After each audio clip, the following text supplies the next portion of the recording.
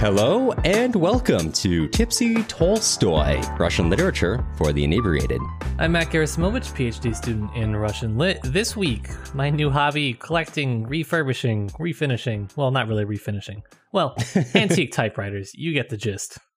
Right. Why have the convenience when you can have the suffering?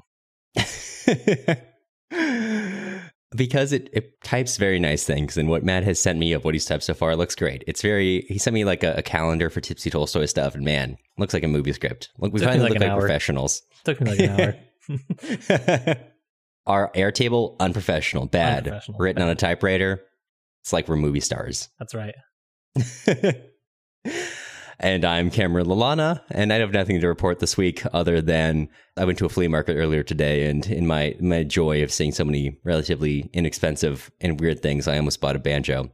I can't play the banjo, but I really thought maybe I should learn. It's only $40. You can't now, but you could. I could. I'll think about it next week. I decided to hold off for now. All right, well, I'll keep you updated on that, on the banjo saga. I am still holding my breath for a hurdy-gurdy. We need to find you a hurdy-gurdy. I want one. I think they're actually quite expensive. That might be hard. That's the problem. Yeah. Yeah. All right. Well, we'll see about that. If anyone out there got a hurdy-gurdy for cheap that you're trying to offload, email me, tipsytolstoy@gmail.com.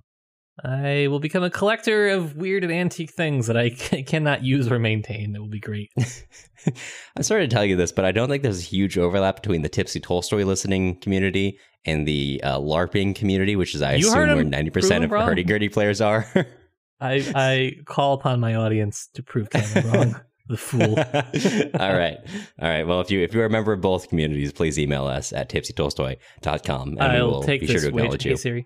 Hey Siri, can you remind me 1 year from now? How's it going? No, I'm keeping I was that trying to have Siri remind me about the hurdy-gurdy wager, but instead, 1 year from now, Siri's going to remind me, fucking listen to me, Siri, Jesus. So, that's good enough. I'm sure I'll know what she's talking about. Yeah, I'm definitely sure you will figure it out. Mm-hmm. Mm-hmm. So this is the podcast where me and my good pal Cameron get to unwind from our weeks with some Russian literature and a drink or two. This week, I am very excited to report back that we are finalizing, either of those, our series on Grossman Stalingrad. It's been a 10-parter. I have felt every single part deep inside me. It has been just a roller coaster. It truly has. Mostly the drop feeling that you get in your stomach. Right. Yeah, this was a rough one. It was a rough one, and Grossman really, I did not appreciate this ending. Yeah. To be fair, it may not be entirely Grossman's fault, but we'll get around to that a little bit later of what we mean. Before we move ahead, we wanted to extend a quick thank you to some of our new patrons. We may have mentioned them before, but just off the top of my head, I couldn't remember if we thanked them. And I, of course, would rather thank someone twice than not thank them at all. So we wanted to extend a quick thank you to our most recent patrons, Elizabeth and Jacob. Thank you both so much. What are you drinking this fine eve? Okay, so I wanted to celebrate the fact that we finished a little over 3 months of work on Stalingrad with champagne. However, I have been, as if you listened to the last episode, sick recently, so I didn't have any alcohol in the house except for my cooking sake, and that didn't feel quite festive enough. Also, I need it for cooking, so I went down to my local corner store, and they didn't have any champagne. However, they did have the champagne of beers, Miller High Life, so I've got a Miller High Life as the celebratory beer in classic Tipsy Tolstoy fashion, but as an actual drinking beer, I have a Lagunitas Hazy Wonder, which is not a craft beer. However, Lagunitas does do a lot of really interesting stuff, and it is a relatively local brand to where I am, and I've never had a Hazy Wonder before, so I am enjoying the citrusy IPA. How about you? What are you drinking today? I am drinking an old-fashioned that I made. It's very nice. I call it, it's like fancy Jack and Coke, really is what it is. Not really like that. I got a nice Sazerac rye to celebrate the end of Stalingrad. Mixed it up with 3 dashes Angostura bitters, a little bit of simple syrup, and an expressed orange peel. Oh, baby. In there. And my spherical ice that my fridge makes, or freezer makes, which is still astounding. Astounding that technology has advanced this far. This would have ended the Cold War. The Soviets would have been like, you can make spherical ice? This place sucks. Yeah, that would have ended it. I don't think we had to shoot that high. Khrushchev was super impressed by Pepsi, syrup, and corn. Yeah, this... anyways. Anyway, okay, before we get into the book today, we do not have any context. However, we do have some book recommendations. I wanted to recommend two things to you. First of all, both of these things we've actually covered on the podcast, so you can find links to them in our show notes. I want to recommend, first of all, The Unwomanly Face of War by Svetlana Alexievich, and secondarily, the book Vasilika Maligina by Alexandra Kollontai that also has two other short stories in it, both of which we've covered. Someday I'd actually like to go back to Vasilisa Maligina because there are two short stories which I enjoyed a great deal, but we didn't talk about. But anyway, the reason why I'm recommending these two is to talk more about the experience of women in the war, because although there are a number of Grossman's characters are women, specifically women on the front line is something that he doesn't touch on a ton, unless, as you may have heard in the last couple of episodes, they're, like the beautiful girls in the signals division, which is not, you might understand, not exactly the most in-depth analysis of women on the front lines. This part does challenge that a little bit. We do experience more inner life of the women on the front lines, or at least one particular woman. And that's something I want to talk about more later in the episode, something we both noted. But if you are curious about the experience of women in the war, definitely check out the book, The Unwomanly Face of War, and also our podcast covering it. And then also Vasilisa Maligina, because I think that is obviously written in the early Soviet period where the politics are much more socially radical, I will say, in terms of like personal relationships. So as a contrast in the kind of shift rightward of like personal politics in the Soviet Union, not sort of super rightward, but more towards like a traditional sort of understanding of gender roles by this time. I think it's an interesting contrast and a worthwhile one. But that's all I've got for today. My book recommendation for today, for the good people, is Vasily Grossman's Life and Fate. Yes. You thought you made it to the end of Stalingrad, as did I, and then I read the last chapter and I thought, my guy, you cannot do this to me. And that was when Matt realized, when every time I've said that Life and Fate is a continuation of Stalingrad, that was a completely literal statement in the sense that Life and Fate is literally a plot continuance of Stalingrad. The problem is that when people talk about Life and Fate, they don't say it in that way, I don't think. They don't say it like it is literally the second part of this book. They say as if it is a book that was perhaps inspired by this book. No, it's the same thing. It's the same characters. I couldn't believe. I was like, wow, this is going to be a masterclass in storytelling if he can wrap all of this up in like 60 pages here. No, he didn't. No, and in fact, there's evidence to suggest he was never even trying, because Stalingrad and Life and Fate may have at some points been the same book before, the necessity of publishing split them up into two different stories. I hate the necessity of publishing. I would absolutely be cackling if we were like halfway through the series. Could you imagine? I truly cannot. This would be one of the most unhinged works of literature that I would love the deepest if Stalingrad, Life and Fate were one single book. I don't think I can handle it though, because I finished this and I was like, oh my God, this was like definitely one of the longest books that I've read besides War and Peace. I don't know what else I've read that's longer than that. So yeah. That would be demoralizing. If you're like, okay, here's like 900 more pages to go. Did I mention there's new characters that I can introduce you to? Yeah. So maybe with good reason, but we'll talk more about that a little bit later. For now, let us talk about the last parts of this novel. There are two major things to follow.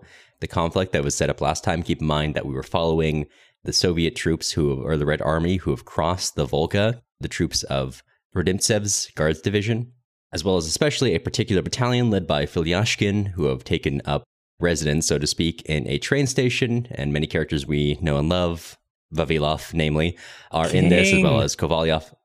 God, I love him. God, favorite boy. Yes. I mean, he's an old man, but like favorite character. Right. He, I think, could be my favorite character. Yeah, it's hard with Ivan Krimov, also up there for me, but anyway. So we are also follow the Germans for a while, who are getting ready to attack this station, although they are fully expecting that the war is basically over. There's no reason to really risk our lives at this point. So as you might expect, around 2 in the afternoon, in the following the same day that we followed in our last episode, the Wehrmacht attack the train station. Well, actually, the Wehrmacht attack broadly all these new troops who have crossed the Volga and are now taking up position after pushing into the city. However, the train station Filyashkin is getting it the worst. And it's noted that Filyashkin's battalion is in fact cut off. So most of the other groups fighting at the very least are able to receive, if not telephone wires, at least runners. But the telephone wire is down. So the person in charge, in this case, Lieutenant Colonel Yellen, can't even get any messages through. He has no idea even if Filyashkin's battalion is still there, because the last 3 soldiers they tried to send to appraise what happened were all killed. So they can't get anyone near without being killed. There's no phone lines. They have no idea what's going on. At this point, if the Wehrmacht are able to crush Filyashkin's battalion, it's going to be disastrous for the rest of the Soviet troops there, because if they are able to push through the train station, that will more or less collapse the left flank of the troops who are set up, which will allow them more or less a pincer maneuver on the right flank. And the right flank is the stronger of the two. But if they are able to destroy both, that's going to push them all the way back to the Volga itself. And if they're back to the Volga, it's going to be hard for them to fight, not to speak of being reinforced, for example, if they're already fighting on the banks.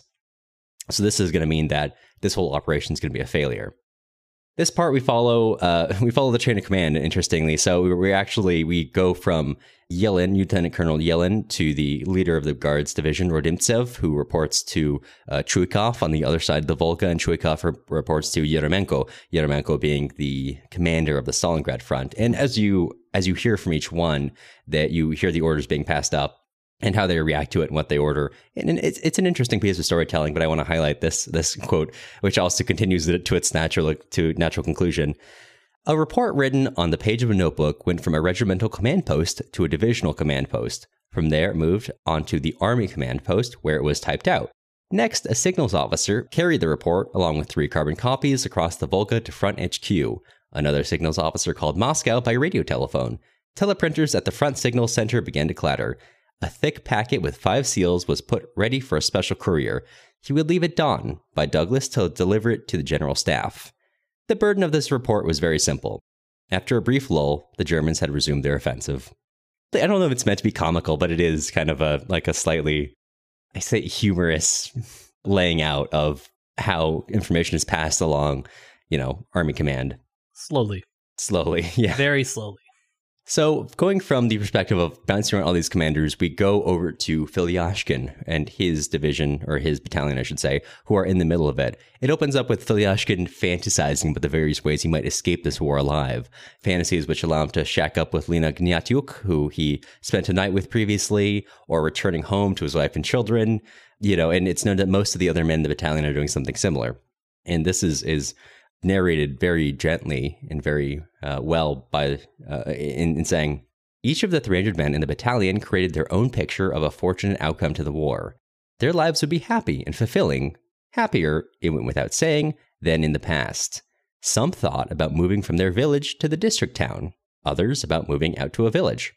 Some thought about their wives, vowing to treat them more gently. Some wondered how their wives were managing now.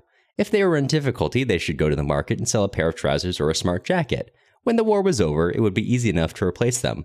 Some thought about their children. One resolved to do all he could to help his young Masha qualify as a doctor. It was Filyashkin who was first to understand that his dreams were doomed to die with him. Everything was only too clear. He had lost telephone and radio contact with his regiment. Tanks and then infantry had broken into his rear. The German mortar and artillery fire was devastatingly accurate. Filyashkin loaded and cocked his pistol, releasing the safety catch. After that, he felt less heavy at heart. And then he sees his subordinate, his chief of staff, taking some letters out of his tunic pocket and tearing them up, and he understands that his chief of staff doesn't want the Germans to be looking through his personal letters when they search his dead body, which takes everything home, even more than it already has. What follows is a series of similar vignettes to what we had before as we jump from battalion, or from company to company in that battalion, and learn more about the individual stories. Konanikin's company fights alongside Penal Battalion soldiers, which previously Konanikin had considered them irritating at best. But now, in the face of the war to come, he considers them almost, pitiable. But we'll get there in a second. So the attack from the Germans begins with a barrage of artillery and mortars. And so 3 soldiers who are just sitting there eating are almost hit by a direct missile. As the smoke clears, one man sitting there looks down at his mess tin and he says, "The bastards won't even let us have a bite to eat," said one man, looking at the earth in his mess tin, as if the Geneva Conventions forbade mortar and artillery fire during mealtimes. One of the other soldiers there says, like kind of shakily, "Oh, I thought that was it." He can't believe they're alive. And then the third among them falls over, now headless and quite bloody and dead, which is an introduction to the rapidity and the senselessness of death to come. For the next 2 hours, they are under constant artillery and mortar fire, and it is something that is singularly destructive to morale. Hundreds of men, it's written, lay there in the smoke and the fire, each entirely alone, each conscious as never before of his body's fragility, of how at any moment his body might be lost irrevocably. And this was indeed the aim of the barrage, to plunge each individual into his own solitude. Relentless thunder would prevent a soldier from hearing the words of his commissar. Smoke would make him unable to see his commander. The soldier would feel isolated from his comrades, and in this awful isolation he would be conscious of only his own weakness. And this barrage lasted not for seconds, not for minutes, but for 2 whole hours, mangling men's thoughts and destroying their memories.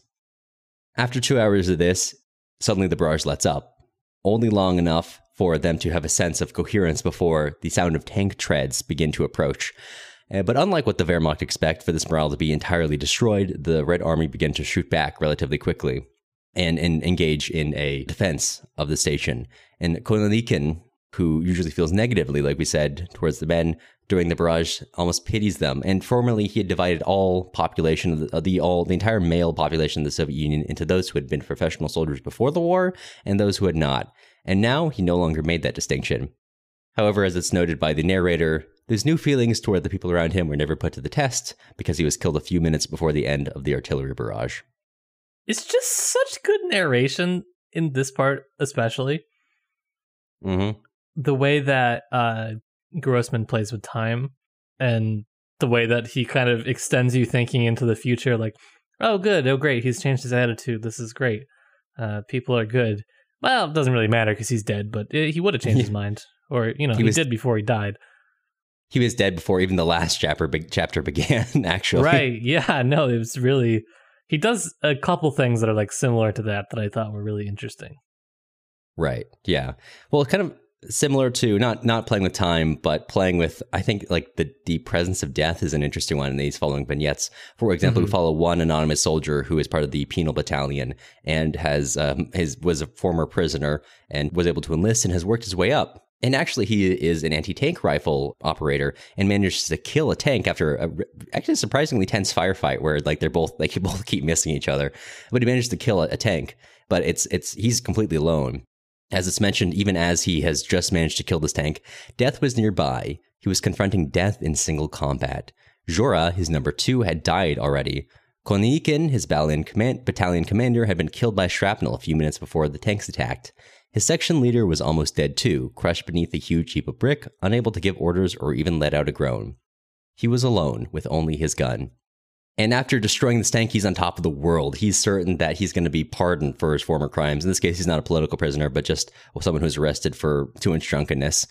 He was arrested for what, unfortunately, could perhaps become a new Tipsy Tolstoy shirt. The written report that says this soldier's conduct in matters pertaining to vodka is most excessive. Yeah. We should turn that into a shirt. I like that, actually. Yeah, in my margin notes, I wrote a shirt idea, which, not great, admittedly, but... I'll keep it in mind. Keep it in mind. So he's on top of this world, and he's so certain when another tank comes into view, he doesn't even feel fear. He feels just joy because he's just killed a tank. But before he can even pull the trigger, he's ripped apart by machine gun fire. Unfortunately for him, he's still alive, and 2 orderlies, after finding him much later with a fractured spine and a stomach gashed open, drag him away in a greatcoat. The deaths here aren't clean and heroic, they're rough. In fact, some deaths are quick and some deaths are rough, and those who die quickly are almost admired by the others. So as you might imagine, this is rough fighting. By that evening, 65% of the battalion are dead. Filyashkin and his only surviving officer left, Shvedkov, go over what men, supplies, and weapons they have left. Shvedkov is taking notes in a school notebook of who of the dead. He's taking account of the dead and how they died because he wants to give it to command later to commend those who died heroically. And Filyashkin discourages him from doing this, saying, "None of us are going to make it back. Why are you doing this?" And Shvedkov acknowledges that maybe it's a little stupid, but he keeps on going. There are a lot of moments of levity and sadness exist in such close proximity, which makes sense. And not that this is a particularly, I guess, funny scene, but at one point, Shvedkov says to Filyashkin, as he's taking account, Igumnov's death was particularly stupid. He half got to his feet to call a messenger, and that was the end of him. All deaths are stupid, said Filyashkin. There's no clever way to get killed. And we learn more about the emotional toil of combat, and they talk more in depth, Filyashkin being unusually candid with subordinate, which his subordinate notes down, unbecoming conduct, but they still have a kind of a heart-to-heart. They note, hey, we still have a gift that an American woman group sent to us and was given to us to distribute to a woman acting heroically, so they decided to give it to Lena Gnatyuk, who is one of their medics, in fact, one of their senior sergeants, as well as someone you may remember had a liaison, so to speak, with Filyashkin. They call her up, and she comes, and they give her the gift. They ask her, hey, open it up. We're kind of curious what these American women have given us. And they open it up and find lots of nice things, a blouse, a bathrobe, silk stockings, perfume, makeup, all this stuff. And it's noted, Lena looked at the two commanders. There was a moment of silence around the station, as if to prevent anything from disturbing the grace and delicacy of her expression. Her look said a great deal. Not only that she knew she would never be a mother, but she also took a certain pride in her harsh fate, before going on to her saying, I don't need any of these things. I have my uniform and that's enough. And she refuses the gift. And after some arguing, she says, I'm not going to take it. Shvedkov goes off to do some other duties. And Filyashkin stops Lena before she can go. And he says, look, I want to apologize for how I acted. Look, we may not live another day. And I want to say goodbye, properly. And Lena says back to him, look, as far as I'm concerned, there's nothing to apologize for. I know what I did. I'm not a child. I'm responsible for myself. And I knew what I was doing. So don't apologize to me. Secondarily, I'm not staying here. I've got a duty at the aid post. And third, I've got my own uniform, so I won't be taking these gifts. And he kind of understands that there's something different about her now when he says, look, okay, well, just remember, don't be taken prisoner. That pistol I gave you, keep it at hand just in case. And then she kind of interrupts him and says, look, I can shoot myself just as well with my own revolver. And then she left, not looking back at the senior lieutenant, not at the fine, useless rags now lying on the ground. Grossman really takes, I think, great care in this part to remind you how young everybody is. Yes. Yes. Age comes up a lot, and also parenthood. Mm-hmm. Yes. And yeah, I mean, pretty striking passages. The one that you just read, I really liked a lot. It's a very difficult mindset, I think, to comprehend. I think, well, I'm going to expand on that into a second, because I think there's another scene that goes well with it later. So, yeah. Yeah. So Lena Gnatyuk returns to her own command post, and a guard welcomes, as he sees her, welcomes her. So oh, welcome in, Senior Sergeant. And upon hearing that, she felt momentarily disoriented. Was Senior Sergeant Gnatyuk really the same being as the young girl who, 2 years earlier in Podvotia, in the province of Sumy, had worked as a brigade leader during the beet harvest? Was she really the girl who had come back home in the evening and called out merrily to her mother, "Come on, Mama, give me some food. I'm starving." After thinking about that, she finds Kovalyov and tries to apologize to him, but he brushes her off and pushes her away. At some point, I don't think this was made clear, they had some sort of relationship which kind of got broken when she, so to speak, liaised with Filyashkin, and that's where their interaction ends. From this point, we go to a soldier who is only semi-conscious, really not sure what's going on, and it's not clear to the reader what's going on until you pull back and see that he's being tended to by Gnatyuk, and in fact, both his legs are broken, and he's lying on the greatcoats of many wounded or dead soldiers. So after tending to him, she leaves and saying a few things to him, to the point of what Matt said just a moment ago. She went over to another of the wounded. The soldier with the broken legs called out, "Mother, come back, I need to ask you something." "In a minute, my son," she replied. To her and to everyone there, it seemed entirely natural for a man with gray stubble to be calling her mother, and for her, age 24, to be calling him my son. We'll come back to that. That's something I've been thinking about a lot. That's why I recommended Colin Ty's work earlier. But at the end of that night, she works all through the night to help the wounded. And in the morning, Astuka drops a bomb into the pit where she, Senior Sergeant Gnatyuk, and 2 orderlies are helping the wounded. And not a single breath is drawn from that med bay after that. A full day into this, the situation is hellish. People are wounded everywhere. A lot of the medical staff are dead. People are going out of their minds in pain. And Filyashkin is going, who's the senior commander here, is now operating a machine gun with Shvedkov helping him. Filyashkin was formerly trained, or was initially trained as a machine gunner in the infantry, and now operates both as a machine gunner, yelling at Shvedkov to give him, cooling or another belt of ammo. But he's also acting as a commander, calling out where the enemy are and how to respond to that. Yeah, this guy's insane. Yeah. This guy's actually insane. Yeah, and he keeps on fighting after being wounded, but unfortunately for him, he eventually falls unconscious. And Shvedkov doesn't even have a moment to move him or wound him, because as soon as he stops shooting an artillery, the artillery assumes something is happening there. And they're finally able to zero in, and Shvedkov is killed. And if Filyashkin wasn't already dead, he's killed after a shell lands right in their position. But okay, before they die, can we talk about the fact that the line that rather than thinking that he had to defend himself against a sly, crafty, advancing enemy, he saw himself as the attacker. Oh my god. Yeah. The way heroism is portrayed in this scene is very interesting, because it's both simultaneously undercut by Grossman talking about some realities of war, but it's also reinforced, at least in one's mind, which is interesting. Mm-hmm. Kovalyov is now, at this point, the battalion's senior commander, but he did not know this. He had lost contact with Filyashkin at the beginning of the German attack. And at this point, this is what I'm talking about. This is a great segue. Yes. Yeah. He doesn't know he's the senior commander. In fact, he's barely alive. He's severely concussed. His ears are ringing. He can barely stand up. He's got blood pouring out from his nose, and like he's just soaked in his own blood. He can't even, he's like falling down every time he tries to stand up. So he just has to like sit there with the machine gun in hand, shooting at anyone as they come by. And as he's sitting there, in an air, found surrounded by gunfire, rubble, soldiers approaching on him, and he thinks back on his past, and girls he's known on Tolya, being reviewed by military doctors, and it's written, his heart and soul really were those of a child. His experience of life, his dreams and anxieties, his moments of rudeness, his clear faith and his doubts, everything about him was still adolescent. And he was not living through a bitter, merciless fulfillment of his adolescent dreams. In the last hours of his life, he had grown up. He had become the stern, unshakable figure he had so longed to see when, long ago, before going to bed, he had frowned enigmatically into a little pocket mirror backed with crinkly red paper. And his new strength and manliness would have been evident to anyone who could see him, not only to his friends and fellow villagers, not only to his mother and the girl who had once given him a photograph stamped with a passionate kiss, but even to his fiercest enemies. And he is so wrapped up in this feeling of, I am finally who I want to be, even though simultaneously he's childlike. He uses that energy to write a report to Filyashkin, tell them exactly what's going on and that we're going to stay here until we're dead.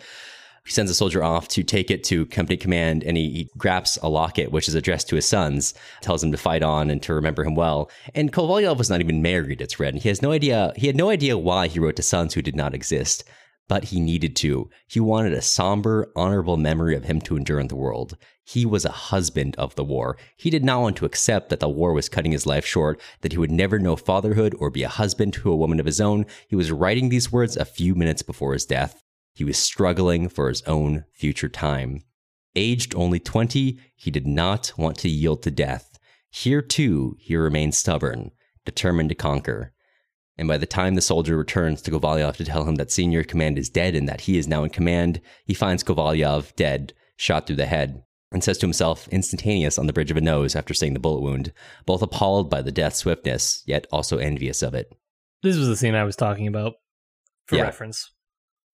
Parenthood. Everyone here, as it's not just extremely young. They are, at the oldest in their 30s, most of them in their early 20s. Yeah. So at this point, all the commanders of this battalion are dead, and Vavilov takes command, and no one appoints him or elects him, but no one is surprised, because a lot of this chapter 46 is covering the character of people. He notes that there are people who change depending on the situation. There are people for the better or for the worse. And there are certain people who stay exactly who they are. And those people like Vavilov are the most, worthy or notable or important in some ways. So he quickly reorganizes the survivors, knowing everyone's character because he works with them. He moves who to put in command. He changes how defense is happening. And it's something that they all understand together. It's noted in only a few days they had learned the grim art of urban warfare, which has come at the cost of dozens to hundreds of lives at this point. Just as they understood the functioning of a storm group, they had worked out its ideal size and laws that determines its success. Each man was important, but his importance could only be realized if the group worked together. So, typically, this is a theme that's been hit upon a lot in this and continues to be hit on.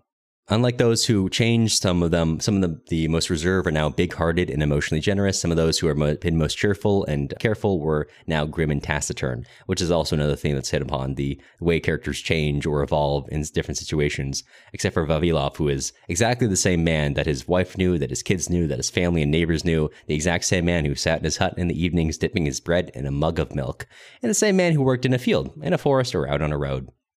In the following night, the Germans attacked by surprise, knowing that any sound can garner gunfire. In the attention of the Soviets, they attack in silence, using only flashlight bursts to acknowledge that they have taken an area. And this fighting is brutal. It's happening with knives, spades, bricks, the steel heels of boots. It is bloody and it is rough. And in the morning, very few positions are still left by the Red Army. In one of the last holdouts, you find Vavilov, Usarov, Risev, Reshchikov, as well as Mulyarchuk. Some of them we mentioned before, especially Vavilov and Usurov. The other three, I don't think we've mentioned them, but they've been kind of around in the periphery. Yeah, they're mostly just like the rank and file soldiers at this point. Yes, exactly. So, and one thing I want to highlight here is as they're sitting there, they don't continue to fight because there's really not much. They're surrounded on all sides, so they're just waiting out the night. And one of them, Mulyarchuk, in a mixture of Russian and Ukrainian, it's noted, he begins to tell everyone about his mother's life and his stove making, and what he, in his own, life in the village and in his work, which was, like mentioned, stove making. As he's telling the story, calmly, without fear of the Germans, Vavilov struck a match and lit a cigarette. Everyone saw 2 black tears flow down his grimy cheeks. "Go on, Mulyarchuk," who said. "Say more. I was going to rebuild our own stove during the summer." And so they are, the scene of intense sadness is reinforced by them just talking about their lives. Oh, now it's noted, all of them talking about their lives and what they were before in past tense, and wanting to hear only about what life was like in the village and just building stoves and what they were going to do with their families. As they're talking, they realize that one of them, their number, Risev, has died from his wounds. And Vavilov tries to comfort the others, knowing that their death is approaching, and says he allows that he wished he could see his home just one more time, which allows a kind of quiet moment of levity, or not levity, of lightness, as Reshchikov notes that Vavilov still has a bar of chocolate, which he was going to give to his daughter. In the morning, soldiers down by the Volga hear the commotion from the railway station. The fighting is still going on, and as the lights raise, the sneak attack of the Wehrmacht has turned to regular combat, although they've gained much ground. And they note that it's surprising that this tough lot are still fighting. But it's written, not one of these Soviet soldiers saw the sun's slant rays fall for a moment on a middle-aged man as he climbed out of a black pit, threw a grenade, and looked all around him, his bright, alert gaze out of keeping with his torn clothes and the black, bristly stubble on his sunken cheeks. Vying with one another, German machine guns greedily opened fire on this man. He stood there in a cloud of bright yellow dust. When he was no longer to be seen, he was as if, rather than collapsing in a dead, bloody lump, he had dissolved in the dusty, milky, yellowish mist swirling in the morning sun. Good death. Good death. Easily the most poetic one, and the one that is given a sense of heroism, which I want to talk more about later, whereas a lot of the other ones are just cut short by circumstance. So the following day, the Wehrmacht, having now finally taken the train station, their burial teams are going around collecting all their own dead. They're burying them, marking each grave with a cross, the name of the soldier, birth date, and the site of their death, all the train station. And Leonard and Bach wander around. As a reminder, Leonard is the former SS propagandist, and Bach is I want to say he's a lieutenant or a captain. But they're wandering around looking at the Soviet soldiers, feeling disgusted by the smells of it. Leonard actually notes that he's interested that the officers look more swelled than the rank and file, meaning that they probably died first, saying it challenges one of their core assumptions that Russian soldiers, and we should be saying Soviet soldiers here, but as Matt has pointed out previously, oftentimes Grossman says Russian specifically, which I'm going to try not to alter in my mind to, even though it should be, Russian soldiers, as we noted. It's a variety of ethnicities fighting here. That's the language being used. But he says that Russian soldiers only fight in the behest of their superiors. At least that's their understanding, but that doesn't appear to be borne out here. And they see Stumpfe, who's the SS man, to remind you, playing around with Ledeca, one of their other officers, and Bach comments approvingly on this. And to his bafflement, he's reproached by Leonard by this. And he's surprised and asks him why he's being attacked for that, and wondering if it's something to do with their conversation the other night where he thinks he said too much to Leonard. And Leonard did not reply, it's written. He was unable to say that the same Stumpfe, whom everyone so loved, had recently handed him a written denunciation of Ledeca and Vogel, accusing them of voicing subversive opinions. And keep in mind, in the last part, Stumpfe has like a sort of proletarian rage against Letica and Vogel, and he sees them as enemies of the good Germans, either like the parasite class who don't deserve to have anything and should be more persecuted by the government. Unknowing of that, Letica and Vogel are wandering around with Stumpfa, and they look around and say, I don't think we're going to find anything of value in here. There's no purpose in looting. But Stumpfa, on the other hand, is thoroughly checking everybody. On one, he finds in a bag a chocolate bar, and he eventually finds the package intended for Gniatyuk, and is overjoyed at finding such high-quality loot there. In the wake of this, we join, far, far away, Maria Nikolaevna Vavilovna as she wakes up her children, Nastya and Vanya, and goes about their day. Nastya and Maria argue in a very familial way, and they go out to the fields. And we see people working, and Maria, watching the field, notes the effects of the war. Army clothing and men's boots, which are now on the frames of women and children, because the men are off fighting and they're no longer there to wear them. And old men and women who should have retired, and girls and boys who should have been in classrooms, are working in the fields. The mechanic is gone, replaced by his teenage sister, who is now repairing tractors. And she marvels that only 4 months ago, when Pyotr Vavilov left, she wondered how she could possibly carry on. But now, in fact, she herself is a leader. She's the brigade leader. She goes to kolkhoz meetings where everyone listens to her. And she even, when accused or when her kolkhoz is accused of not producing enough, sets the chairman right and says, here's exactly why we're producing what we are, and is able to defend their work. As she works herself, she's overcome with sadness, and she works much longer than others, because she's thinking that, why haven't I heard from Pyotr? And then reassures herself, well, Ilyosha, her son who went out to fight, took many months to write me a letter finally, and he's alive and well, so not hearing from Pyotr, many reasons for that, he's probably fine. And as she keeps working, she notices another woman, Degyaturova, who lost both her husband and her sons to the war, and is mostly kind of crying and watching. Finally, it's just them, and Maria asks her, why do you keep crying? And Degorova looks around, said nothing for a moment, as if she hadn't heard or understood, then said quietly, I think you're crying too.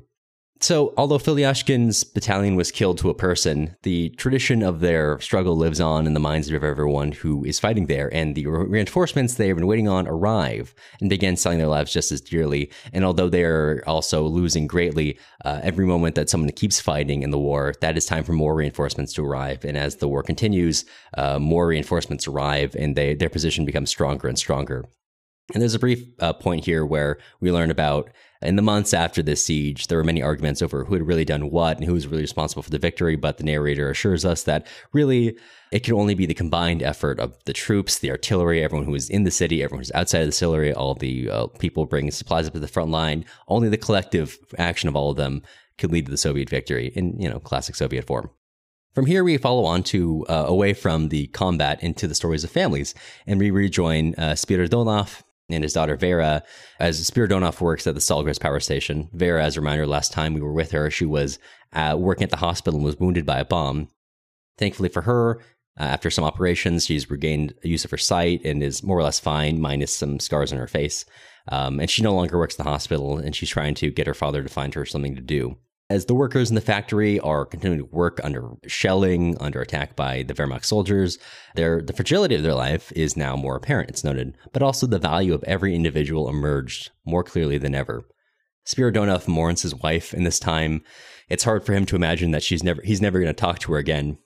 And it feels to him that whole years have passed since his wife's death, not only because every day brings more deaths, every hour brings more crises. He cannot imagine that he's never going to talk to her again. And for him and his daughter, this has changed their relationship. Previously, they were somewhat combative and didn't understand each other. But now, after the death of Marussia, they seem to have, their relationship changes as they understand each other better. Vera is proud of his work and sees him as someone who's like not a distant, weird figure, but as someone who is a person and needs a lot of help, especially at home. I think a consistent characteristic of a lot of men in this book is that they're very good at work, but they're also really helpless at home. Some people like Pyotr Vavilov or Krimov, not true, but Spiridonov, Victor, definitely true. And Spiridonov, for his part, sees his daughter as a responsible adult. She's, I think, probably at this point, 17 or 18, and he even goes to her for advice quite often. He's even trying to get her to move away from the power station where they now live after moving out of the apartment where they used to live after Marussia's death, which Vera refuses, although she does enjoy the feeling of being like a child again. Keep in mind, she's really only 17 or 18, so feeling like you don't have the weight of the world on your shoulders, that someone can make those decisions for you to send you somewhere safe. You might imagine why that might feel nice. We go on through their life. Spiridonov at some point brings back Pavel Andreevich. After not seeing him for a great deal of time, they have dinner with him. Andreevich tells them about Seryozha, Stepan's son, Vera's sister, who is wounded but alive and working with our mortar battery. As he leaves, both Spiridonov senses that there's something off with Vera, and they lay down to sleep, and they're kind of talking until suddenly she tells him that she's pregnant and she's due in the winter. And Spiridonov goes out into the yard for some air. And it's written at this point, Spiridonov heard his daughter's light steps behind him. Then she was standing beside him. He could sense her alert gaze. Turning towards her, he looked at her intently, shocked by the sudden force of his feelings. In her sad, thin face, in her dark, staring eyes, he saw not only the weakness of a small, helpless being, a child anxiously waiting for her father to speak, he could also see the remarkable and beautiful power, a power with the strength to triumph over the death now storming across the earth and through the sky. He put his arms around Vera's thin shoulders and said, "Don't be afraid, my daughter. We'll manage. We won't let your little one come to harm." Something we said about the place of motherhood in this book. We'll come back to it in a second. A lot to be said on it, really. A lot to be said on it, actually. That's something that's a big feature of Grossman and his conception of art, and something that we'll expand on in actually a future reading about Grossman and his idea of beauty and the place of motherhood in that. We'll talk about that in a sec. Well, later. We'll be talking about it a lot. We'll talk. So the fighting in the center of the city, this intense phase lasts for about 2 weeks. And at this point, the city is a city of war. Its buildings and cellars are no longer places of life, but merely features of trenches and laid with telephone wire and dozens of infantry regiments. The scale of the battle is clear to people, even people 30 or 40 kilometers away, you can see the constant glow in the sky. But the imagination, the narrator writes, doesn't end there. The imagination of the battle was felt by millions of people in Europe, China, and America. It determined the thoughts of diplomats and politicians in Tokyo and Ankara. It did influence the tone of Churchill's secret conversations and the spirit of appeals and decrees signed by President Roosevelt. Soviet, Polish, and Yugoslav partisans lived and breathed this battle, as did members of the French resistance, prisoners of war in the German camps, and Jews in the Warsaw and Białystok ghettos. For tens of millions of people, the fire in Stalingrad was the fire of Prometheus. An awesome and joyful hour for mankind was approaching, which is something I want to bring up just because of the international lens, which Grossman does bring up from time to time, but is on full force here. Then we come to the wind down, where we finally return to Nikolai Krymov, whose anti-tank battalion has now been dissolved, and he's now given a new position to Lexer soldiers in the 62nd Army, and is summoned to Stalingrad to do so. On his way there, he sees some teenagers dancing to an accordion and is struck by their reserved merriment, also both happy but also always looking towards Stalingrad. And he's certain about how he's going to lecture Stalingrad to his troops, and he's certain how he's going to talk about the international viewpoint of Stalingrad and the importance of it, but it's written, now listening to the accordion, watching the girls who had gathered like a little flock of birds by the board wall of a small Akhtuba home, he felt emotions for which there are no words. And he goes towards Stalingrad, thinking of Mostovsky and Semyonov being his driver, Mostovsky being his friend and the old Bolshevik, both of whom were captured earlier in the book. He's not uncertain what happened to them. As he sees Stalingrad, as he approaches, he feels that this place must always be one of importance, that even 1,000 years from now, even people do not remember what happened here, they will still hear the distant boot marches of troops approaching the city, of some ethereal force telling them that this is a place of importance and solemnity. And he arrives at the crossing, and after seeing life go on as normal, despite shelling, goes on across the river, feeling afraid at first that they're going to be bombed, but as they approach the city, feeling that fear release as he sees the city that it has become and feeling that it has become one with the war. And not even noticing when the motorboat takes off. And for a moment, he thinks that this is an interesting change. But as it's written in the final sentence of the book, Krymov was now in the grip of new impressions. He was walking on the earth of Stalingrad. And that is where we end on page 967, I want to say. Oh, my God. Yeah. The most frustrating ending. I love to have a book about the Battle of Stalingrad and have like 10 chapters be about the Battle of Stalingrad. And then it ends on one of the main characters just entering the city. I see why it's done, but still incredibly funny. It is. I laughed. I cried. I screamed. Mm-hmm. I cried again. Right. Yeah. It kind of like, it's fine. Mm-hmm. We need to get into Life and Fate soon, but I just like it's fine. You know how it ends historically. You can deduce how they win. Teamwork makes the dream work, more or less. And it's clear. However, I cared about so many people in this book for Grossman to just leave it on somebody walking into a city. Yep. I'm angry. Well, so briefly, if you read the epilogue in, I was going to say our edition, but only one edition of this book exists in English. The epilogue, Chandler, I believe it's Chandler. It's translated both Robert Chandler and Elizabeth Chandler. I didn't see an author attribution for the effort, but I'm going to assume it's Robert Chandler. Talks about the process of translating what he and his wife did to translate the novel, and notes that primarily, so there are 3 official publications in the Soviet Union, each slightly different, 2 before Stalin's death, 1 after, as well as like 10 different versions of the novel that Grossman wrote. And these differ a lot.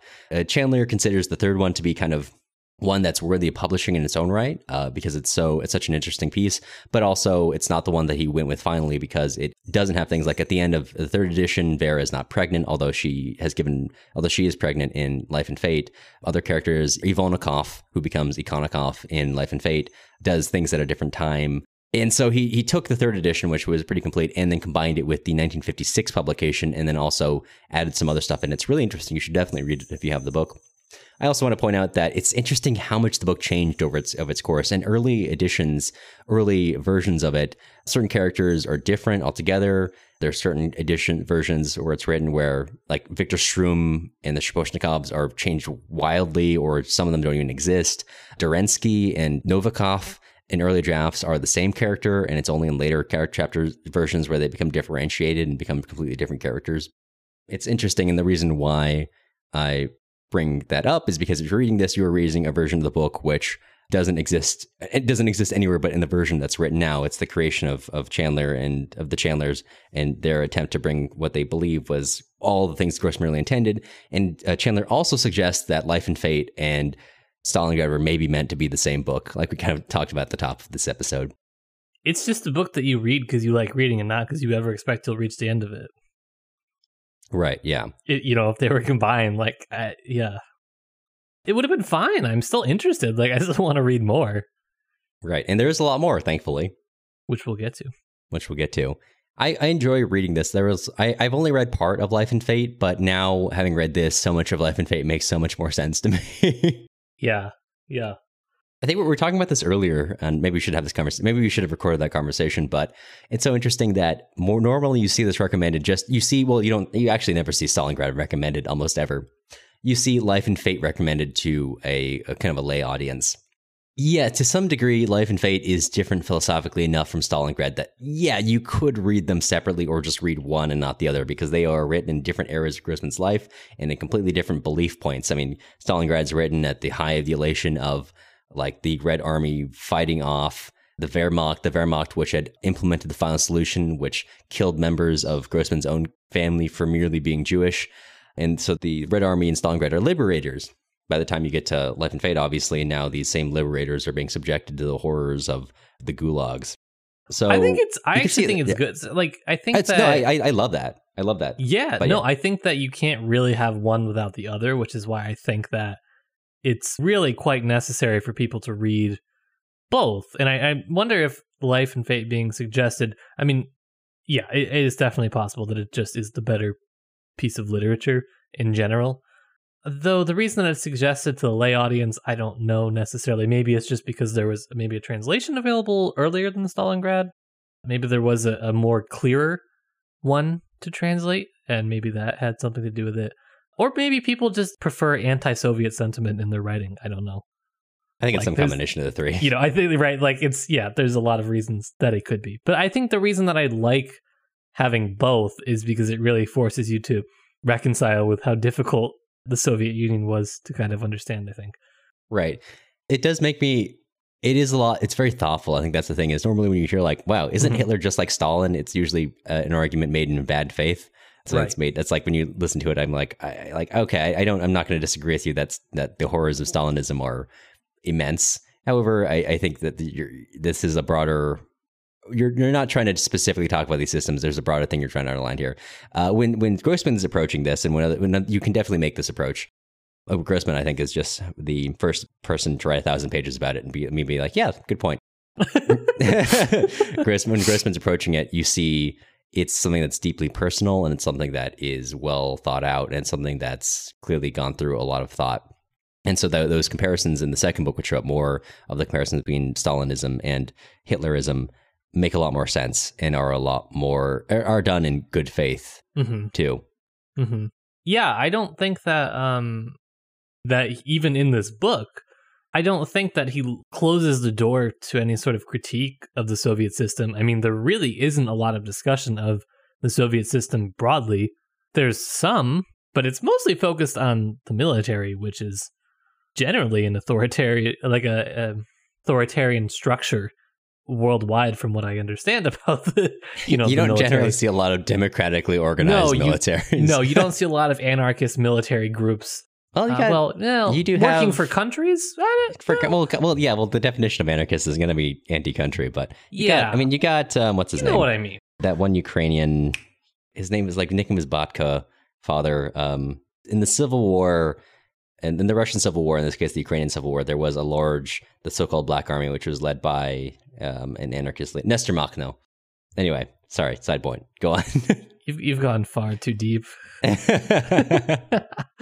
No, my point is just that a lot of the defects of the Soviet military are not necessarily Soviet defects. Right. Right. I mean, it's something the military has bureaucracy. Okay.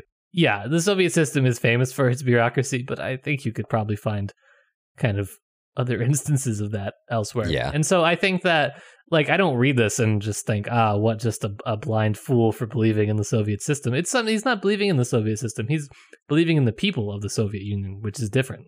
Right. And you can't fault someone for wanting to believe in, their community, basically. Yeah. It's something that what has always struck me, I think I brought this up before, but in his piece, Ukraine Without Jews, he talks about the Jewish population of Ukraine, and he talks about them living alongside Ukrainians. And when he describes the people that are no longer there, he says, they lived and died, and they sinned and did good deeds too, as if doing good deeds too is a secondary thing. And I think for so many people, a population is either good or it's easy to talk about things as good or bad. But he was like, you don't need to be good or bad to need to exist. I mean, a lot of people did bad things. Yeah, sure, they committed sins, but that's part of life. We aren't all great. We aren't all perfect people. We all have our ups and downs. And so when he's portraying, that's his article talking about a population who was murdered in mass by the Wehrmacht, and says that they were sinners in a sense, that before he brings up their good deeds, that being a sinner does not mean that you don't have a right to live, to exist. The Soviet soldiers too, they are not. I mean, they have moments of goodness, they have moments of badness. Those whom seem best among them in moments of crisis suddenly become useless or grim or taciturn. But that's not an indictment of any system as a whole. It's just people in different situations act differently. And some are good, and some do good things, and some do bad things, and that doesn't necessarily mean they're a good or bad person. It's an interesting view of humanity, which I am quite attracted to. So we got to talk about the ending a little bit more. Let's do that. Yes. Back to our conversation. Yes. That I don't remember what we were talking about. So speaking about the end of Stalingrad. Great lead-in. There definitely wasn't a drink break in between there. Speaking of the ending of Stalingrad, yes. We understand that yes. Klimov is leading this force that's going to win the war, more or less. However, I thought it was interesting, the line before that, where they're talking about how things that they once noticed very much, they no longer notice, the way they kind of fade into the background. Mm-hmm. And they're talking about the boat that they took to get over to Stalingrad. And they say that at first they had all listened intently, noticing every slightest misfire. But as they approached the shore, they were no longer even aware whether or not the engine was still running. And I thought it was a good kind of summation of the book, actually. Which is to say, as we're talking about heroic deeds and all of this stuff, the hardest part is really the first part. Because once you're in it, you kind of don't really have, first of all, another choice. And it's just also, I feel like, human nature that, kind of once you're going and doing something, you can keep doing that. Right. It's much harder to start doing something. The hardest part is to step into Stalingrad than to continue fighting once you're already in it. And part of that is inertia, and part of it is there's literally no way out once you're in it. So, I'm not suggesting that it was easy to be barricaded in fighting like this at all. But I feel like that's kind of the mentality of the book towards war. Right. I think it's well established at the beginning of the defense of the train station when Filioshkin and every one of the soldiers there is dreaming of a different life, a better life, one where they survive and they have exactly the life they want, and they have everything that will finally make them happy. But only some of them understand that these are just the fantasies of dying men. And none of them want to die, as I want to say it's Yermenko earlier in the book chastises a journalist for saying that the soldiers go willingly and ready to die. And he says to him, no, that's not a holiday. Yeah. He's like, it's not a holiday. Look, no one wants to die. If they have to, yes. In the defense of the city, yes, but no one wants to. In this scene, it's hammered home that even though this is a heroic stand, it's made clear none of them want to die in this heroic stand. They want to go and have good, happy lives, but it's just circumstance. It's inertia. It's no other choice that keeps them here fighting. There's a line, I can't remember where it was, where it's sort of towards the beginning of this, where the effect of it is Grossman's describing somebody, right, doing this, thinking about staying alive. And he says this character, wanted to stay alive, as people tend to do.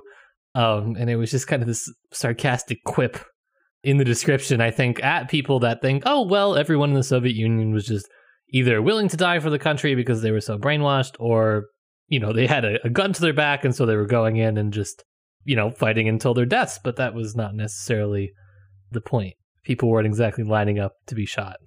Mm-hmm. If they had just, I think, accepted their fate and were going to die, not for anything, but just for the sake of dying, right? There's a discussion on, and one part of this, just, the soldiers are discussing, well, why not just shoot ourselves? Right. But that's not what they're there to do. No.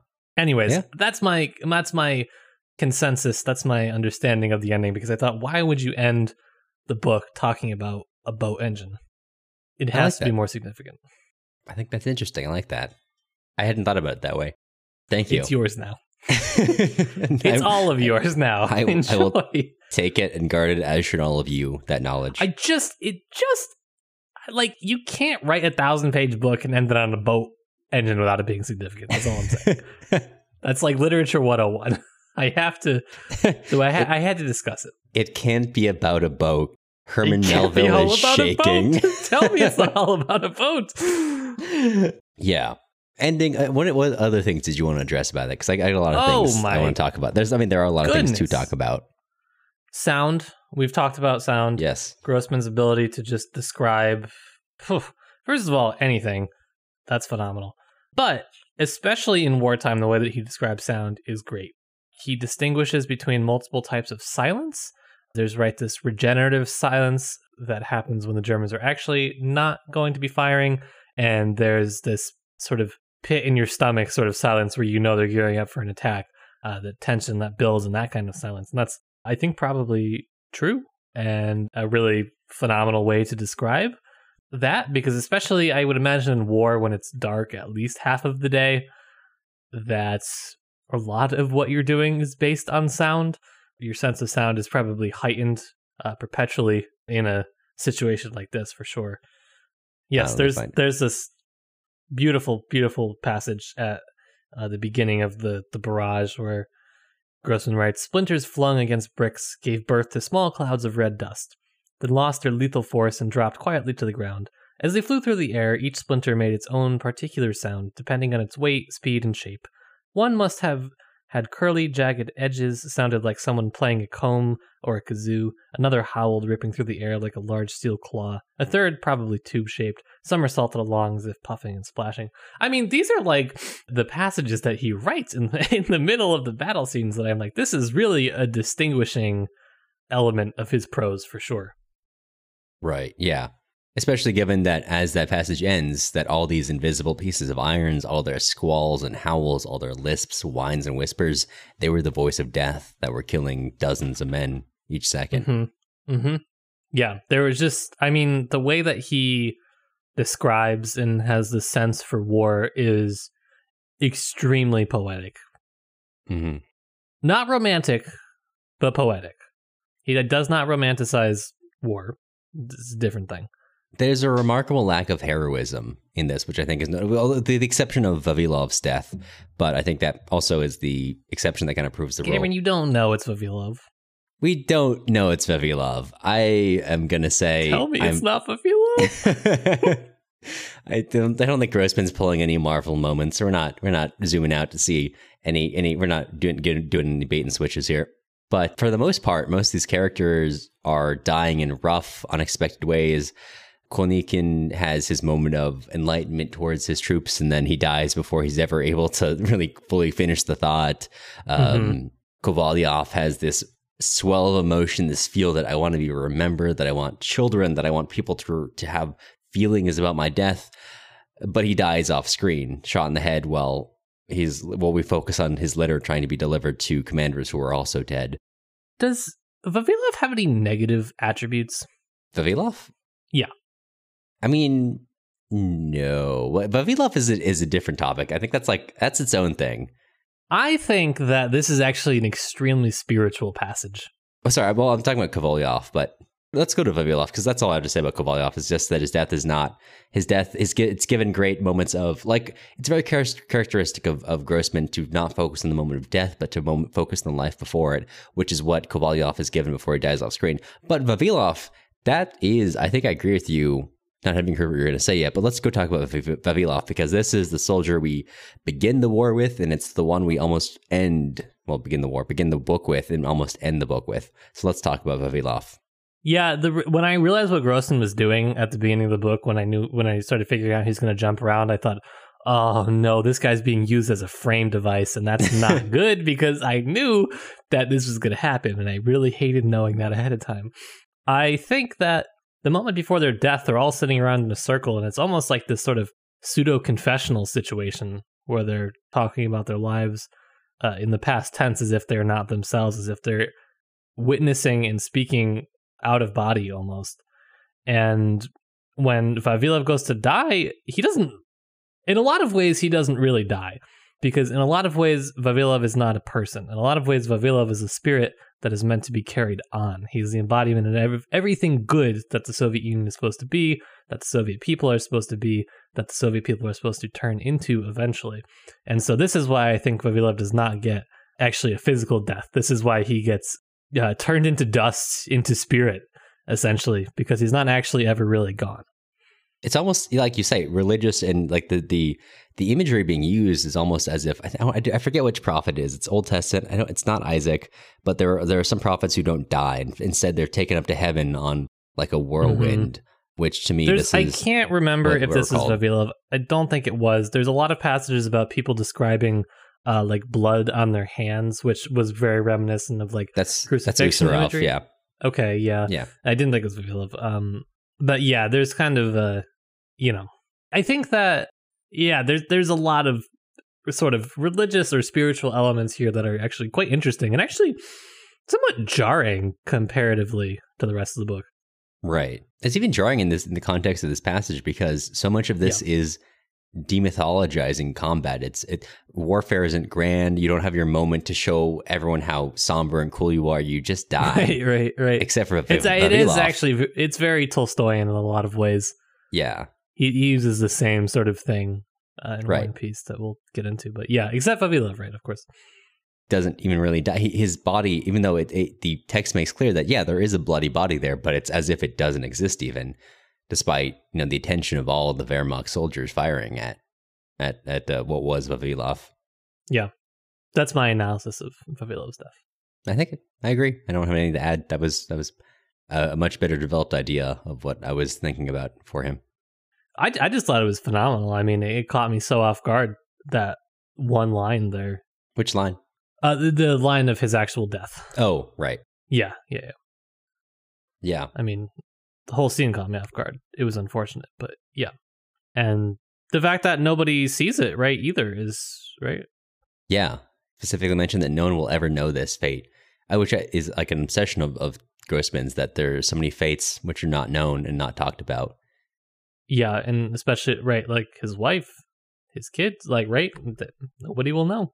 And especially, like you mentioned, in that like semi-confessional circle towards the end, it's one entirely lacking of military bravado. It's just them thinking about, and maybe this is some feature of trying to say, like, this is the ideal person, someone who, even in the midst of combat's not thinking of adrenaline, not thinking of combat, just thinking of man, I wish I could be at home so I could fix that stove, like we should be doing. Like we should be focusing on the aspects of life which are life-giving rather than combat, which is inherently destructive. Right. And you thrill it. It's contrasted, I should say, against one of the most brutal scenes in the book, which even though it doesn't actually lay out what's happening, it's heavily implying and more or less showing you that like people are being killed with bricks and spades in the most brutal form of warfare it can possibly take. And against that, you create this small group of men who are bleeding out and dying, literally, as they sit in a hole and they talk about home and talk about just trying to fix a stove. And that's what leads them to cry, finally. Yeah. No, it's I'd say a fitting end for Vavilov. I think he is kind of embodies this idea of sacrifice, but not actually. I think, like you were kind of saying, a lot of the people in the military in this book are portrayed as sort of wanting these grand gestures, right? They want that. They want the death that Vavilov has, but they are not really willing to embody those ideals in the sort of everyday of life. They're children, really. They want that exciting death. They want that exciting life. Exactly. Vavilov is an old man. He just wants to go back to his family. Right. Exactly. And so I think this is kind of the case of your true character shows when the situation arises. For most people, right, they don't embody this every day. This is not the death they're going to get. They're going to get the odd mortar shell that explodes and a piece of shrapnel hits him in the head, and that's it. Not Vavilov. He does get his hero's death, if you will. Yeah. Still sad, though. Still very sad. Character. Such a good character. Okay, do you mind if I take us over? I want to talk about Senior Sergeant Lena Gnatyuk for a second. Yes. Because, okay, so this is something I've been thinking about nonstop since I read this. Because first of all, for the most part, in terms of on the front line, like we mentioned, women do not get much agency or like internal life. So Gnatyuk is so interesting because she has moments of, so to speak, getting one over on Filyashkin, like asserting her own independence to him. And keep in mind, this is like, I won't exactly call it feminist. It's like feminist for the 1940s, not for today. So that's the differentiation that should be made. Although at the same time, like I mentioned, Alexandra Kollontai, our episode on her work at the beginning of the episode. So definitely more conservative than even earlier eras. However, we're working with the constraints of what we got. So we're going to call it roughly feminist within this framework, not within a broader framework. Gnatyuk has this moment of putting one over, so to speak, on Filyashkin as he's like trying to be this kind of paternal protective figure, and she rejects these overt symbols of femininity, and out of nowhere kind of says even though she'll never be a mother, again coming out of nowhere says that's fine, and like this is the fate she accepts, and even she won't even accept the gun won't even say that Filyashkin's gun he gave to her will be what she uses to kill herself. Rather, she'll use her own revolver, which is contrasted against the immediate next scene where she goes and tries to apologize to Kovalyov for sort of leaving him behind, and then his rejection leads her to cry in the next scene, which it exists so closely to her in her role as mother to these soldiers, and also role as like kind of a wounded young person, only 24, who soon is to die. And so that's already, I think it's interesting to provide both a character who has ups and downs. It's like, I love seeing this internal life that has its moments of victory and failure and this emotional uncertainty. I think I love that complexity. Getting to the idea of mother and son, that's something that stuck with me a lot, because it's like not weirdly, I guess it's not weird. It is a fairly, I will say, conservative conception of the relationship between women and men to conceive of like even a young woman as mothering to these older men who see no contradiction in this. It's also true in, say, Vera and Spiridonov's relationship, where Vera sees that Spiridonov at home in terms of like cooking or laundry is like a helpless child, which is not, I guess, portrayed in a critical way, but just kind of almost as if it's natural is the way it's portrayed in the book. It's in, I don't know if I have a ton to say about it. I'm not an expert in feminist theory, but this is an interesting contradiction between a character who I think earnestly is given the best complexity that Grossman can give her, but at the same time is subject to the same sort of, it's not exactly like Madonna horror complex, but like this idea of the ideal form of femininity or ideal form for women to be mother. But in this case, being like that ideal form of mother, which is taken from her, she's portrayed as heroic, is like, well, I accept that and I accept my harsh death. But then Vera later on, who is given that sense, that kind of motherhood by being pregnant and having that moment where it's not about her, it's about Spiridonov wanting to protect her, that's like, it's a moment of hope in the way it's portrayed, in the way that like, okay, so people are people, the Soviets are going to continue, babies are still going to be born. And I'm not going to say that's a bad thing, because I can see why that can be a symbol of hope. But this place of motherhood as hope itself in the sort of an ideal form of femininity. And I think I'm drawing also on a work that we're going to talk about in soon called The Sistine Madonna, where that plays a lot into Grossman's ideas of beauty and hope for the future. So I don't know if I'm not again in a position to like give a great critique of it, but I think it's something to pay attention to in both the way he does really well in portraying complex characters, but also I'm not going to call it a limitation, but just the way he talks about femininity as hope, which is an interesting feature of beauty in his conception. But we'll talk about more about that later. I don't know what I think is interesting about Stalingrad, for one, is that for it to be modeled off of War and Peace is interesting. Mm-hmm. Because War and Peace in general is widely considered Tolstoy's last rah-rah family life sort of book, where that's the ideal to be chased. Anna Karenina, of course, not at all. Not much on the family life to be desired, observed, mimicked, right? It's the decay of the family. And so it's interesting that Grossman chooses a form that is so based on the family, really. I mean, I know that part of the reason that I'm sure he chose it is because he wanted to talk about war and also peace. But, I mean, you didn't necessarily need to preserve the family structure that he did, but he did. And it's a major and integral part to this. For me, the reason that I see motherhood as probably the most important aspect of the end of the book is simply just its relation to time and everything. Time and progress and ideology, if you will. For the Soviet Union, right, you've always got to be moving forward. If you're not moving forward, you're just simply not doing socialism good. You're not doing it very well. I think that for World War II, it almost is this, it's a sense of great victory, but it almost takes the Soviets out of time because it kills this really a massive amount. I mean, I think most people underestimate how many people died in the Soviet Union from this and what it actually looks like to lose an entire generation of young men. And right. A lot of women as well on the front. It almost takes you out of time, essentially. It's disorienting, more or less. And so motherhood is what can put you back on that track too, right? The sort of linear time. That is one interpretation that I have as to why I think you might think that that is important. But point taken as well from you. Yeah. Well, I think part of it is like, hey, 1940s feminism. Yeah, well, I don't think these are contradictory, like approaching these from two different ways, because on one hand, you can approach this from a feminist critique of experiencing it's not exactly a nuclear family, but like the traditional family structure as like the superior form or like the ideal form of any given person to aspire to. But also you can also, like you say, understand the hopefulness of a society in which you could create a family in, even if to the same degree that, for example, although Natsiuk takes pride in the fact that she's going to be dying for this cause and she will not be a mother, you can take, for example, Krimov, who doesn't aspire to be a parent himself, but like looks forward to raising his nephews and nieces and wants them around, wants a family unit. So it's you could also expand it out to broader view of family that this book has.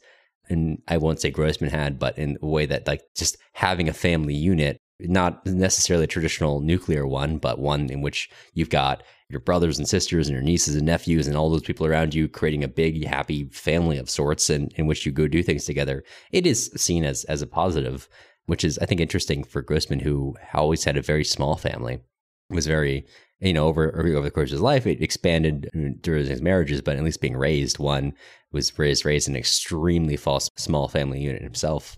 Mm-hmm. Yeah, I also just think like on the level of just general world literature symbols, I mean, childbirth is usually good. Yeah. Yes, this is symbol true. of, right, hope, purity, even. You have, right, this whole book, which is about the psychological horror that war inflicts on people. And for the first time in the book, you have somebody who didn't have to go through that. Yeah.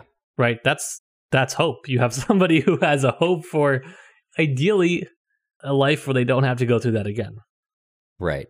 But at the same time, I think this is interesting, one that's respected. When Krimov is approaching Stalingrad, he has this sense that this approach is always going to be something of, even if people don't know what happened here, they'll feel it. They'll feel the import. And I was thinking about that a lot, actually, as we approach this, because obviously Stalingrad, if you are familiar with its place in modern Russian, specifically, culture, it has a mythical place. I mean, when we were living in Russia, there were tons of movies still being made about this. I mean, not that like that's unique. Still, other countries still make tons of movies about World War II. But like as if you've ever read anything that Dr. Garner has written, especially some articles, which I'll link in the show notes, or his book, which is already out, Stalingrad Lives. No, it's not out when we interviewed him, but you should definitely read Stalingrad Lives or Stalingrad Lives, about the way that this has become myth in modern culture, modern Russian culture, and has become the unimpeachable myth of like heroism and all that. It's interesting that Grossman's perception of it as myth is not one of heroism. It's one of, I would say, deep solemnity, not one of like celebration, but one of just something important happened here. That when people are down the line, he portrays them as celebratory, people having fun, going out, just driving down the road. But when they pass here, they sense something important occurred. And that's what it is. It's like a, I don't know exactly how to say it. It's not a moment of patriotism as it is a moment of respect, and which I think is an interesting approach to talking about the importance of the city, which I would say I think is very, very different from the way that Stalingrad as a cultural artifact has actually expressed itself in modern Russian culture. Yeah, respect is not the word I would use. Yeah. No, not in the way that it's actually, broadly, no. No. I feel like to me, respect implies some sort of level of individuality, which is what he's going for, right? Yeah. He's not talking about some perversion of a government. He's talking about people, the individuals that comprise. When he says they're specific echoes, it's not the Soviets, it's not ideas, it's just the marching of the boots, the soldiers who went to go die namelessly, which is where they respect. Yeah. It's the Vavilovs of the world that died. Right, those ideal Soviet men that die. Yeah. And again, not to bring it back to him perpetually, but like, it is interesting, of course, he's the one that dies and makes, right, the ultimate sacrifice. But presumably there are many others that survive that are, right, don't live up to that ideal. Right. Something to think about. Speaking of those who don't live up to the ideal, let's go back to the German perspective for a second. And like a weirdly not like positive, but Leonard plays the character who is like has sympathetic knowledge in a way, in that, again, I don't want to talk about this too much because I think we really covered this last time, in the way that Grossman talks about the Wehrmacht forces as not a monolith, but rather as a group of people who've got different beliefs, and some of whom want to persecute the others for seeing them as lesser. Even within their own army, they're cannibalizing each other. And Leonard here plays the almost sympathetic obtainer or haver of knowledge, wherein he knows that Stumpfe, the beloved SS man, is writing denunciations of Ledeca and Vogel to other officers, because as we know in the last chapter, he sees them as parasites and wants to destroy their presence in good Nazi society. They think there's comradeship here, and Bach mentions, oh, look at the comradeship there. That's so wonderful to see that among our troops. And Leonard knows that doesn't exist, that Stumpfe wants Ledeca and Leonard to be taken by the SS, whatever that means for them. Yeah, I think there's a lot emphasized, especially in this last part, about the unimportance, really, of rank in the Soviet military, especially kind of when push comes to shove, in a very extreme sense. That, right, when Grossman starts chapters talking about the change in the chain of command, and then immediately qualifies it by saying, oh, well, these people didn't really know that they were now in charge, right? It doesn't matter who's in charge, doesn't matter who's a higher rank, it just matters that everyone is kind of working towards that common goal. The Nazis are consumed by these sort of petty incidents of trying to gain favor or, whatever they're trying to do. And this is not the concern, of course, of the Red Army. Yeah. At least not now. He does say later, people will debate, right, who held the more important bridge or point or building or whatever. Yeah. And that is in some ways human nature, right? But at the same time, in the battle itself. Exactly. Well, like where Ignatio, she gets that gift from the American women and says, I already have a uniform. What use do I have for stockings and bathrobes and all this? And all the Soviets say, yeah, no, why would they give us this? On the other hand, not all the Wehrmacht, but Stumpf, upon finding the exact same gift, is overjoyed. And his last place in the book is him being super excited that he's finding like totally brand new, unused items that he can presumably sell at some point. Whereas the Soviets have no need for that and all decide that it's beneath them. Mm-hmm. Whereas like Stumpf is like this rat. Whereas even Ledeca and Vogel just look at the bodies and say, there's nothing for us here. But Stumpf doesn't. He's checking every single body. He's finding things which a lot of things he finds mean stuff to us as readers. We know the chocolate bar is Vavilov's. We know that's intended for his daughter. We know the razor he finds, I believe, is Kovalyov's. We know so much about and what these items mean. He throws away things that meant everything to these Soviet soldiers, all the things that were from their siblings and for their children. And then he finds just some goods which mean nothing to them, and they try to throw away. And he thinks this is perfect. I can find something I can sell.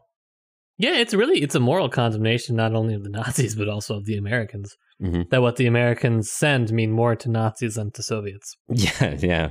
Really, which is kind of a sick burn, woven in there, if we're going to be honest about it. Yeah. And he's not the only one that does this. Solzhenitsyn does it in the First Circle in a kind of, not as clever way. Yeah. Well, I'll just say, it forms the basis of one of the stories in the novel. It's not like a... Yeah. Under the surface sort of thing. Right. Yeah. But yeah, Americans, am I right? I just wanted to end on the fact that I really enjoyed this. Yeah. Well, yeah, let's end on that. Okay. It has been over 3 months. We've been reading this novel, thinking about it, reading secondary sources, recording about it, editing about it, posting about it. Where do you stand now? Do you have any, if any thoughts can be had after such a big novel and such a long time to think about it? What do you think? I think this could be probably my favorite novel I've ever read. It could be up there. Yeah, it is strong. We'll see if Life and Fate can dethrone it. But I'm really glad that we decided to do this series and that we decided to just do it this way. Right. And I'm going to be honest, I think we could have taken more time on it because every episode I have had passages that we did not get to talk about. Yes. Yep. And Absolutely. I didn't even really talk about secondary literature because there was so much just on my own readings that I had to talk about. Right. And we also didn't have guests, which actually was kind of fun this time. It was nice just to be able to sit with it, I think. Yeah. It was good. Mm-hmm. I don't know. How do you feel? I feel similarly. I'm glad we got to sit with this over the course of a couple of months. Mm-hmm. In no other situation in my life would I have sat with this novel for so long. I would have just read it and been like, that was cool. It moved on. But I'm really glad we got to sit with this and talk about it piece by piece, even though we could have done way longer for the a little over 3 months we did, because this is, I like you. I don't know if this is my favorite thing I've read, but it is definitely one of my favorite character pieces I've ever read. Absolutely. The way that it's just, yeah. The way that Grossman has about it. Yeah, the Grossman's approach to writing characters is one of my favorite. There are many books at the same time. All right, let me level with you. At the same time as I've been reading this, the book series I've been reading the most is The Siege of Terra, which is a Warhammer series, and it's just about like, I want to go into the story of Warhammer in here because it's not worth it being talked about. When does Warhammer start? Like the year? Yeah, like how long? What can you give me the backstory of the universe? Like a quick brief version. I'm sure it has a really quick brief version, right? the story of it's like roughly, I don't know, you can start in the year 30,000. Like I pretend Star Trek happened and then Star Trek went really bad, and then 10,000 years onward, think of like Star Trek is like the Roman Empire, and then you've got like the Byzantine Empire of the Warhammer 30K universe trying to maintain. And I think personally, I think the great joke of the universe is that they were always the failing empire. No one acknowledges that. That might just be my interpretation, but so I think it's funny that 40K, the 10,000 years in the future of Warhammer Warhammer 40K, as it's called, is like, oh, but we could be the shining empire of Warhammer 30K. But I think the great joke is the Warhammer 30K was always the degenerate empire of post actually great period of humanity. But that's neither here nor there. And this has to do with Grossman because the Siege of Terra is about a long, protracted battle, which everyone knows in the end they're going to die for. It gets very bleak as it goes on, as things get worse for them.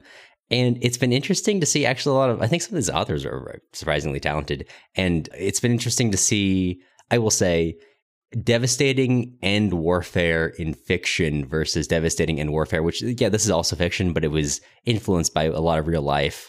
And this was like fiction, wink, wink. Yeah, exactly. So I think it's interesting it was interesting, not specifically because of the universe, but because of the way that this sort of warfare is conceptualized in fiction versus how it's conceptualized by someone who was there. Mm-hmm. So I've been really thinking a lot over these months about how we conceptualize all-encompassing warfare versus all-encompassing warfare as written by people who were fighting in all-encompassing warfare, and the way the sense of humanity that Grossman manages to bring in. And I will think from talking about it from feminist perspective, there's a lot to be said about motherhood as like the highest form of femininity. However, you get where it's coming from in this, to a certain degree, of the continuation of the Soviet society, that there will still be children being born, there will be a next generation to as compared to the generation that's currently being lost and fighting for this. And I've just enjoyed having time to sit with this, and I'm really, really glad we did it, like you said, the way we did. This is, I think, one of the most impactful pieces of literature I've ever read, simply because you and I have had so much time to read it, to think about it, to just go over it.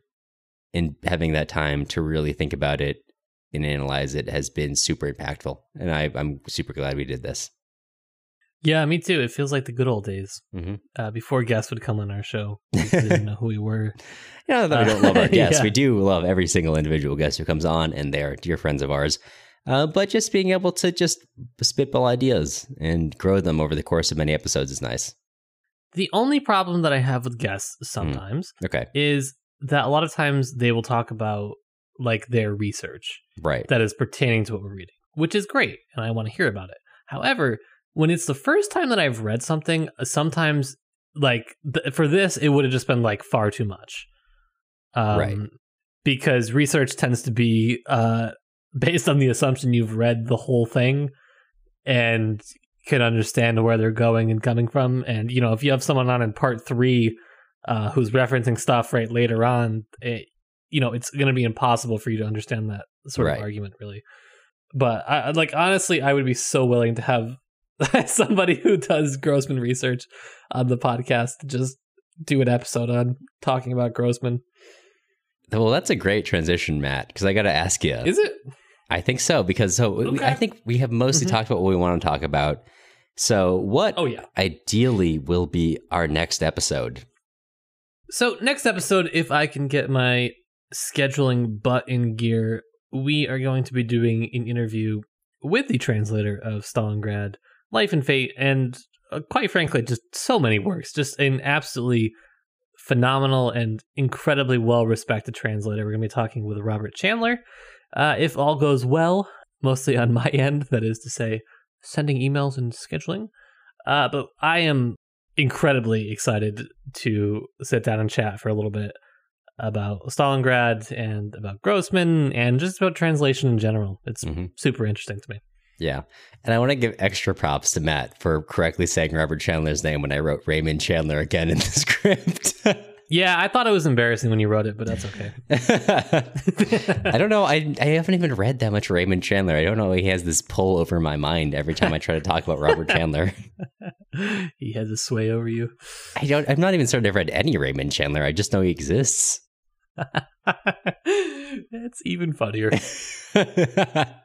Before we let you go, we just wanted to extend a super sincere thank you to all of you who are still listening. We were really concerned that we were going to lose all of our listeners after doing the same book for a little over 3 months, a little over 5 months on the original timescale. So for those of you, for the hundreds of you who still stick around, really, honestly, truly thank you. And we want to extend a really, really sincere thank you to all of our patrons. It is thanks to our patrons that we are able to release on the schedule that we do. For those of you who are just enjoying for free, thank a patron if you ever see them in real life, because I imagine you all know their faces naturally. Without their support, we would not be able to pay an editor to edit some of the episodes per month to make sure we stay on the schedule. So really, for all of you who are listening, thank you. And to all of those who support us and make sure that we can release on the schedule we do, really, truly, thank you. And we hope to keep doing fun stuff like this for as long as we can. Okay, let's extend the thank yous. Let's start it off with Jacob, Elizabeth, Jay, Shannon, Blake, Amanda, Maya, Pack Rob, Zachary, Austin, Isaac, Brett, Caitlin, Eli, Julie, Stephanie, Alex, Yitza, Joanne, Mysterious Donor Dude, Elise, Cole, Allison, Brandon, Arini, Lou, Jesse, Paige, Jack, Daniel, Darren, Daniel, Janice, Anne, Madeline, and Jeff. Thank you all so much for being around. And grad school, as Matt often tells you, does not pay very well. And podcasting, especially right now, is not free. So if you're interested in joining with our current patrons to help keep the show running at the pace we do, take a look on our Patreon at patreon.com/tipsytolstoy. The music used in this episode was Soviet March by Toasted Tomatoes. You can find more of their stuff on toastedtomatoes.bandcamp.com and also on YouTube under the same username. If you're looking for other places to find us, you can also follow us on Instagram at Tipsy Tolstoy Podcast, on Twitter at Tipsy Tolstoy, or join our email list on our website, tipsytolstoy.com. You'll hear from us again very soon.